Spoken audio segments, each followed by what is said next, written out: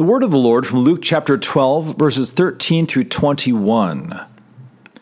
Someone in the crowd said to Jesus, "Teacher, tell my brother to divide the inheritance with me." But he said to him, "Man, who made me a judge or arbitrator over you?" And he said to them, "Take care and be on your guard against all covetousness, for one's life does not consist in the abundance of his possessions." And he told them a parable, saying, "The land of a rich man produced plentifully, and he thought to himself, 'What shall I do? For I have nowhere to store my crops.' And he said, 'I will do this. I will tear down my barns and build larger ones, and there I will store all my grain and my goods.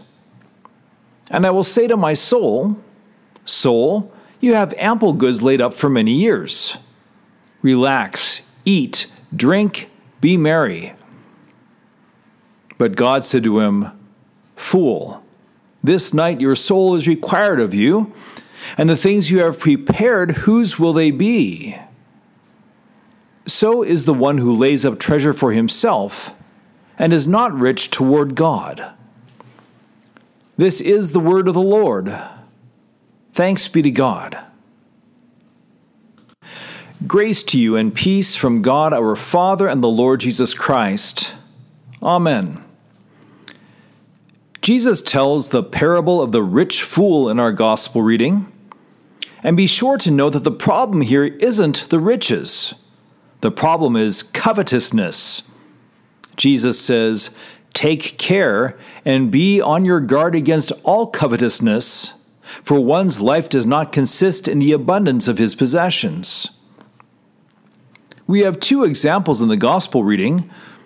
One is the rich man in the parable, and we want to make sure that we get his plight right. He is very rich. His land has produced plentifully, and his harvest is too big for his barns. As he puzzles what to do, he decides that the plan is to tear down the barns and build larger ones. If you ask me, that seems to be a pretty decent business plan. So far, it's no more sinful than investing your savings for retirement. We should ask that if Jesus is warning against covetousness, what exactly does the rich man covet? He's not coveting his neighbor's house. He's not coveting his neighbor's wife or servants or animals. There's no neighbor in the parable. And we don't hear the man say that he desires to take from others to add to his wealth. He has what he has through his own land. So what exactly does he covet? From the parable, it appears that he covets a soul at peace. He's restless inside despite his success. There's a void he can't fill, an itch that defies scratching. So now he hopes his soul will find rest with relaxation, eating, drinking, and merriment provided by his wealth. He should know better, because you can only relax, eat, drink, and be merry so much, no matter how much wealth you have. In other words, if the soul is satisfied by food and drink, then the rich man already has enough. But it hasn't worked out that way. Despite all of his wealth, his soul is still restless, and his answer is to find happiness in more. But that's apples and oranges, trying to fix the problem with the wrong solution. That's what unbelief does.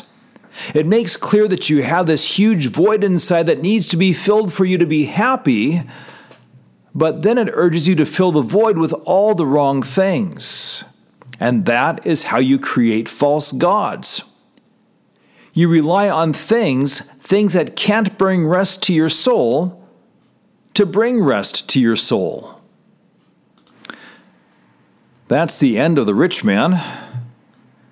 God says to him, "Fool, this night your soul is required of you, and the things you have prepared, whose will they be?"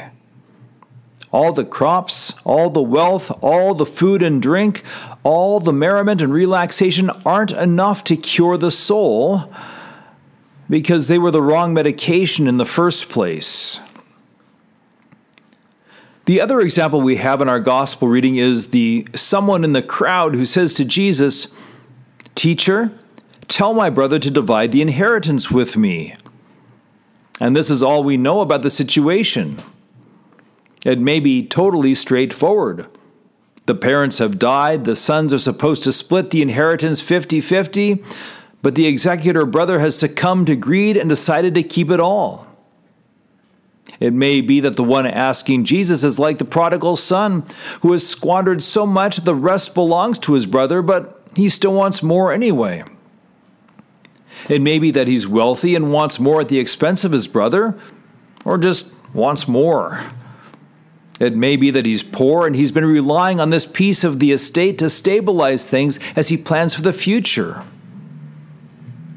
We don't know the situation. We do know that you learn a lot about a family when the will gets read. We don't know this man's situation and we can't say, and that's just fine because covetousness is not a sin of only one class of people. It's a universal sin among sinners. Everybody wants more.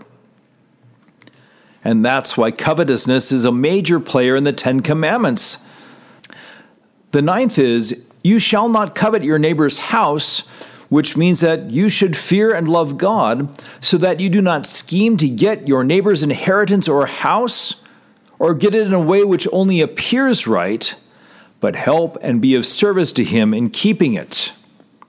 The 10th is, "You shall not covet your neighbor's wife, or his manservant or maidservant, his ox or donkey, or anything that belongs to your neighbor," which means that you should fear and love God so that you do not entice or force away your neighbor's wife, workers, or animals, or turn them against him, but urge them to stay and do their duty. God commands contentment, to be thankful for what he provides and to stop wanting more. How much better the world would be if everyone was content. But covetousness is a raging sin. And if you covet your neighbor's goods or house or his wife or servants or animals, then you're fostering jealousy, greed, and envy within yourself. And these are sins that will eat away until there is nothing of you left inside. If you act upon this covetousness, whether you succeed or fail, you create hostility with your neighbor as you try to gain by making them lose. This unleashes all sorts of anger and trouble, not to mention a damning pride if you succeed. And even if you totally succeed, even if you gain all that your neighbor has, and he's in no position to do anything about it, all that you've gained will do nothing to fill the void that you're so desperately trying to fill. In fact, you've only made it worse. We should add that this isn't just about filling the void with money or goods or people. Another coveted idol of the day is leisure. We hear incessantly that stress is a killer, that we need to find more time to relax and get away. Maybe we should shorten the work week, abolish Monday mornings and Friday afternoons. Maybe it's better to skip church on Sundays and go camp in the middle of nowhere on a regular basis because that's when you feel the knots come out of your shoulders and gut. I bring this up especially because it can be a confusion of categories. Getting away from it all? That's good for the mind and the body, but that's not the same as refreshing the soul. I'll be the first to admit that there is nothing better for my emotional and mental health than standing in a trout stream for a few days and letting the cares of the world wash downstream.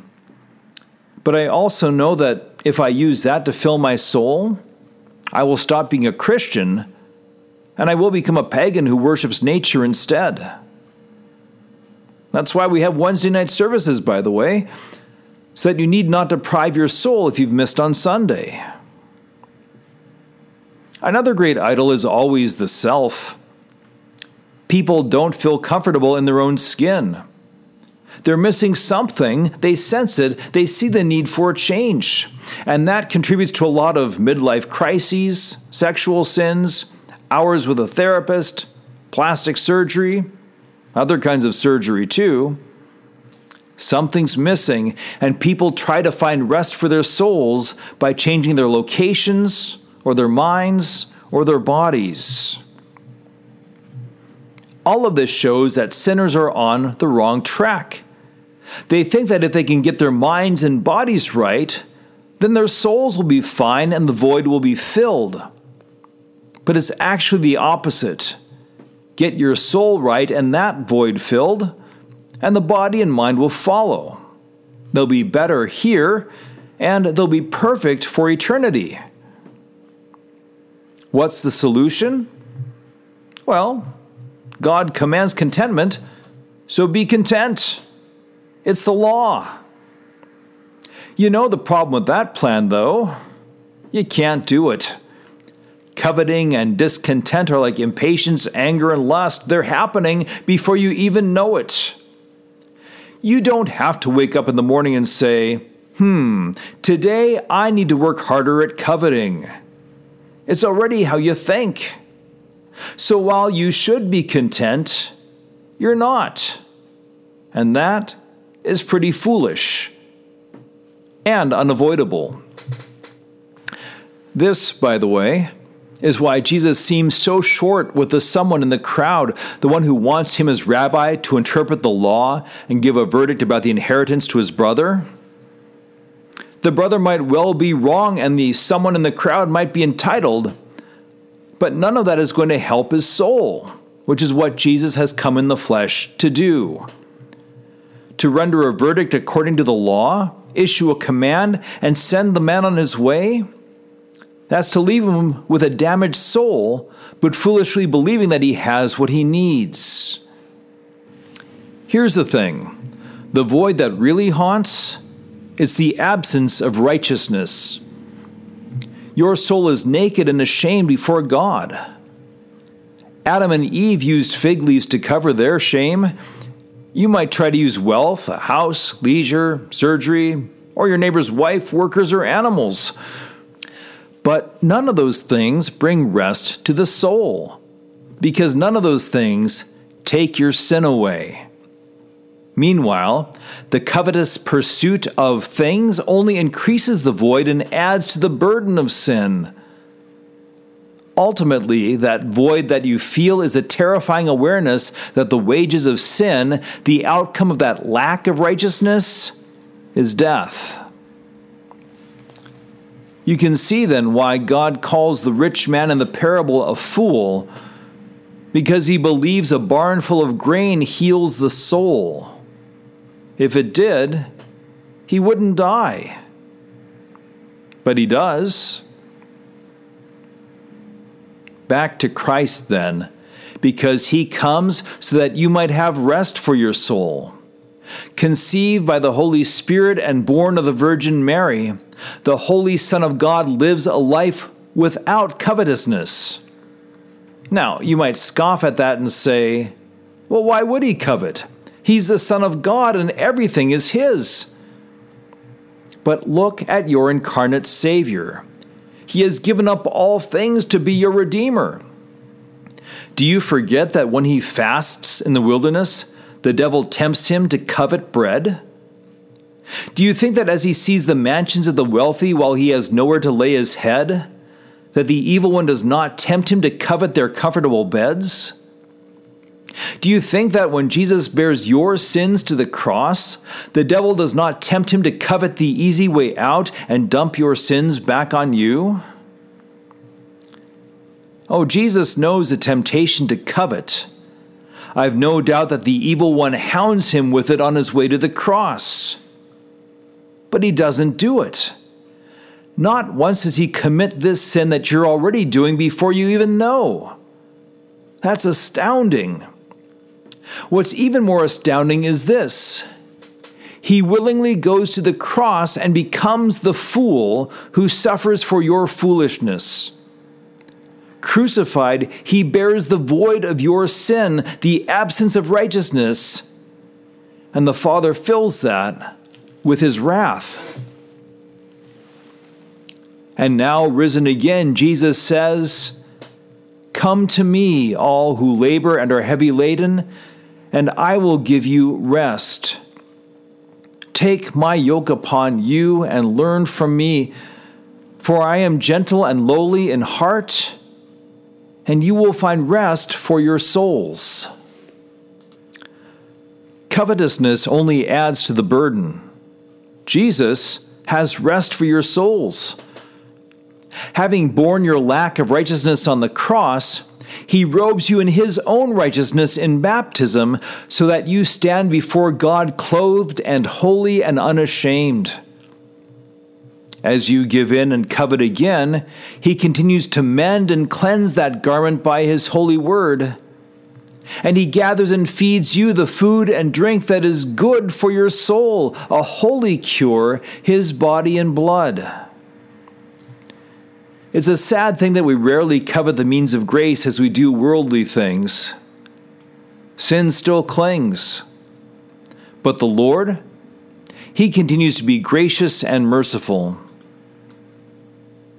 Someday, your soul will be required of you.